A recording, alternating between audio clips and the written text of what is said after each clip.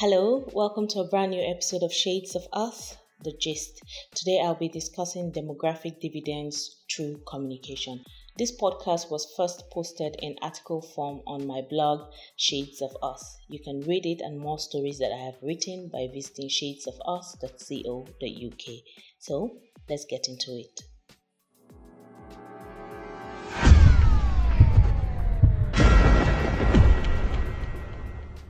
First, I'd like to start by saying that I presented this paper at the 7th Nigerian Annual Population Lecture Series that happened in Abuja in 2019.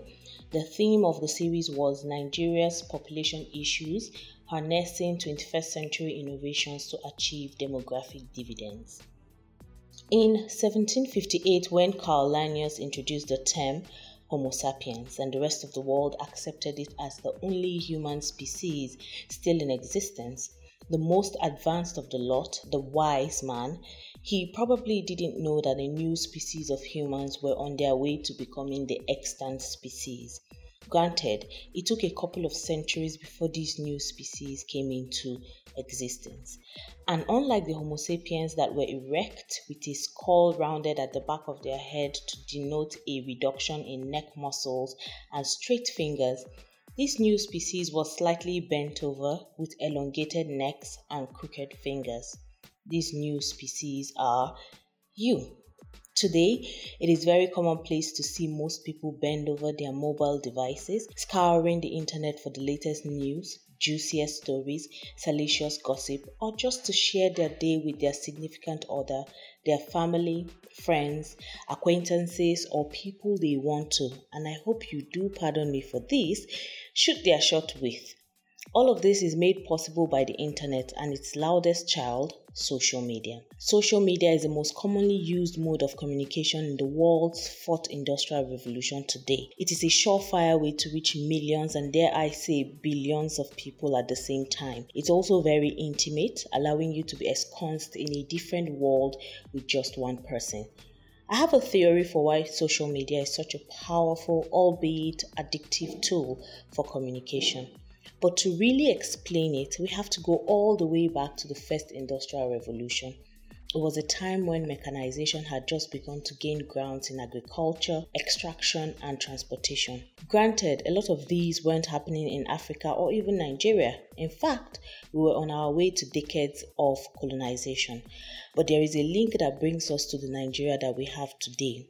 So back to my story. The first industrial revolution saw an acceleration in human and economic exchanges. However, there was a gap that was still missing: communication. People could only communicate with each other by being in the same space as each other, writing letters or sending out emissaries, what we will call town criers. The second revolution brought on bigger gains in industrialization across many parts of Europe, helping them to solidify the gains they made prior to colonizing many countries and setting them as world powers. During this period, which ran between the late 1800s and early 1990s, the telegraph and the telephone were invented, making long-distance communication a bit easier, and the era of the newspaper was born. Communication with individuals and groups of people never seemed easier. You could walk into any phone booth and call anyone or just pick up a newspaper to find out what was happening. But as good as it was, it still presented basic communication with many constraints. Then the third revolution brought on the rise of electronics with transistors and microprocessors, telecommunication, and the invention of computers, and maybe birthed the digital revolution that began in the middle of the 20th century. Radios, television, big opportunities to reach millions of people at the same time.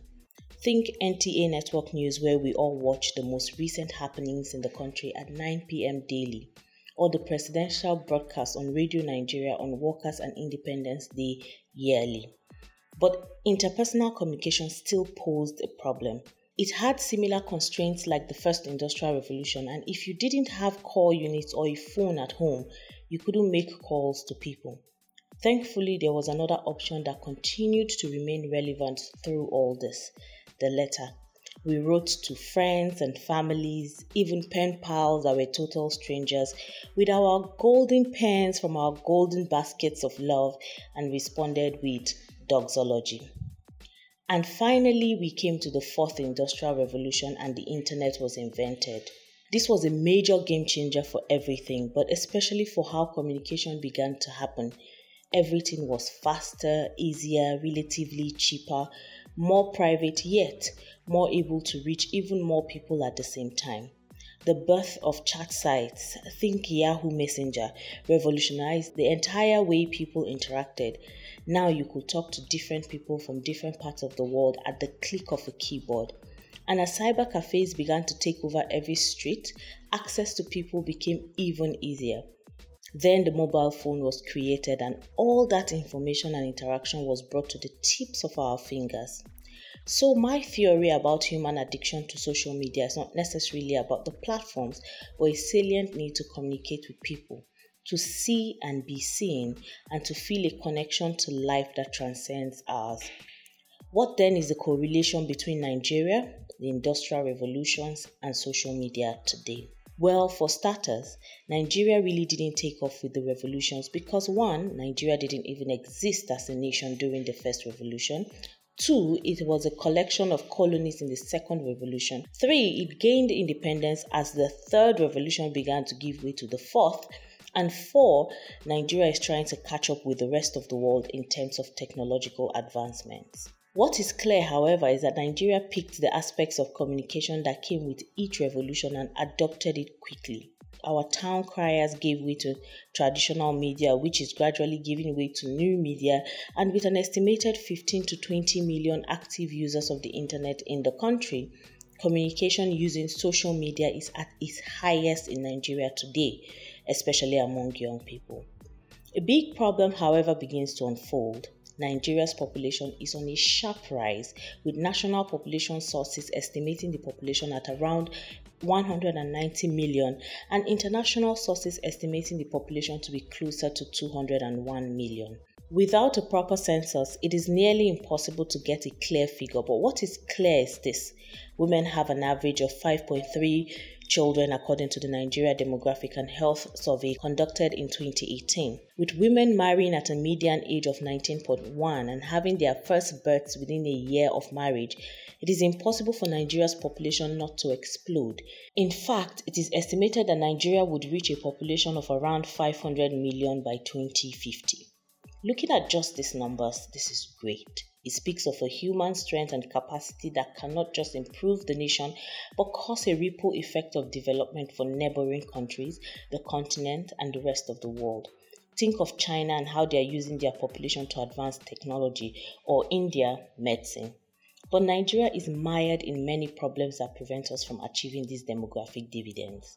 Education and access to healthcare that needs to be improved on, a restive population with many unemployed, the recent security challenges affecting different parts of the country, among other issues. So when you bring social media, a mostly young, inadequately educated and unemployed youth population, and the poverty indices of Nigeria, you have a ticking clock and a very potentially destructive bomb.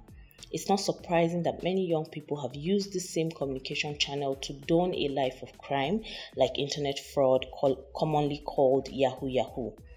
But a bigger problem lies in front of us, and that is the spread of fake news and falsities. And this doesn't just lie on young people. Remember when many Nigerians panicked because the Ebola virus was about to cross the bridge closest to them and infect them? The resulting salt bath and skincare routine to keep the virus at bay, or most recently, the alleged wedding of the president of Nigeria. These messages were spread via social media, becoming viral news items that even today many continue to believe. But social media isn't all bad. In fact, there are more pros to using these platforms than there are cons. Think of Rwanda. I have never been, but it is atop my bucket list of countries to visit in my Afrocentric tour of the world. People who have been have said it looks like 1980s Nigeria. To me, that is fine. What matters to me is, are citizens given equal opportunities to access quality education and healthcare? Is there a move towards more inclusion of women and young people in all spheres of development? Do the citizens feel safe and trust that their government have their best interests at heart? And from all the things we see on social media, the answers to these questions are yes, and a resounding yes. Rwanda doesn't have to look like Times Square in New York City to be said to be developed.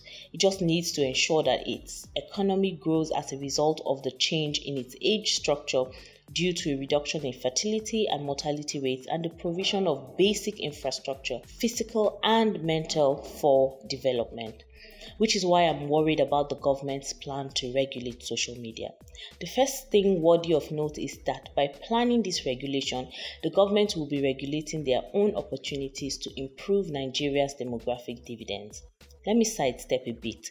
When Instagram has a new update, they send a story to their over 1 billion users to announce the update.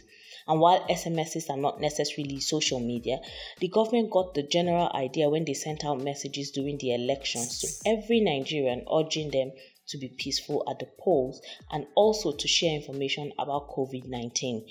What was the overarching goal? Reaching millions of people at the same time with one message. Imagine a situation where the government sends messages via social media about its policies on health, education, security. Imagine social media campaigns where the government explains why spacing pregnancies for at least 2 years is beneficial to fathers, mothers, and their children. Again, imagine a message sent to all Nigerians asking if they had their yellow fever vaccines to curb an outbreak, or if they know about the housing scheme the government is deploying for working Nigerians, or even a simple dial 112 for emergencies. I want to say Nigeria is a great country, but right now, that is an aspirational statement. Nigeria has the potential to increase its working population in comparison to its dependents, thereby improving the economy and general well-being of its people. This is what will make Nigeria a truly great country. The potential is directly proportional to the education its citizens get concerning all aspects of life. The government has the potential to switch things around by facilitating the provision of this education, and they can do it in small bits through social media. Again, I need to reiterate that regulating social media may work to curb the spread of fake news and the rampant cases of internet fraud, but it also serves to regulate the government's opportunity to get Nigerians, especially young people, on its economic recovery and growth plan geared towards changing Nigeria's narrative. Few things empower or destroy a person like the information in their hands. Today, that information is literally in our hands. How are we going to use it to rewrite the Nigerian story? That's about it on the podcast today. Please listen to the end of this podcast to find out ways to reach me and ways that we can move this conversation forward. It's hugs and kisses from Ramat. Bye. That's a wrap on today's podcast. Like us on Facebook and LinkedIn at Shades of Us, or you could follow us on Twitter and Instagram at Shades of Us Media. Tell us any song, album, movie, or series you think will make for a great review by sending an email to shadesofusafrica@gmail.com or a WhatsApp message to +234 905 912 7552. Thanks for listening. Bye.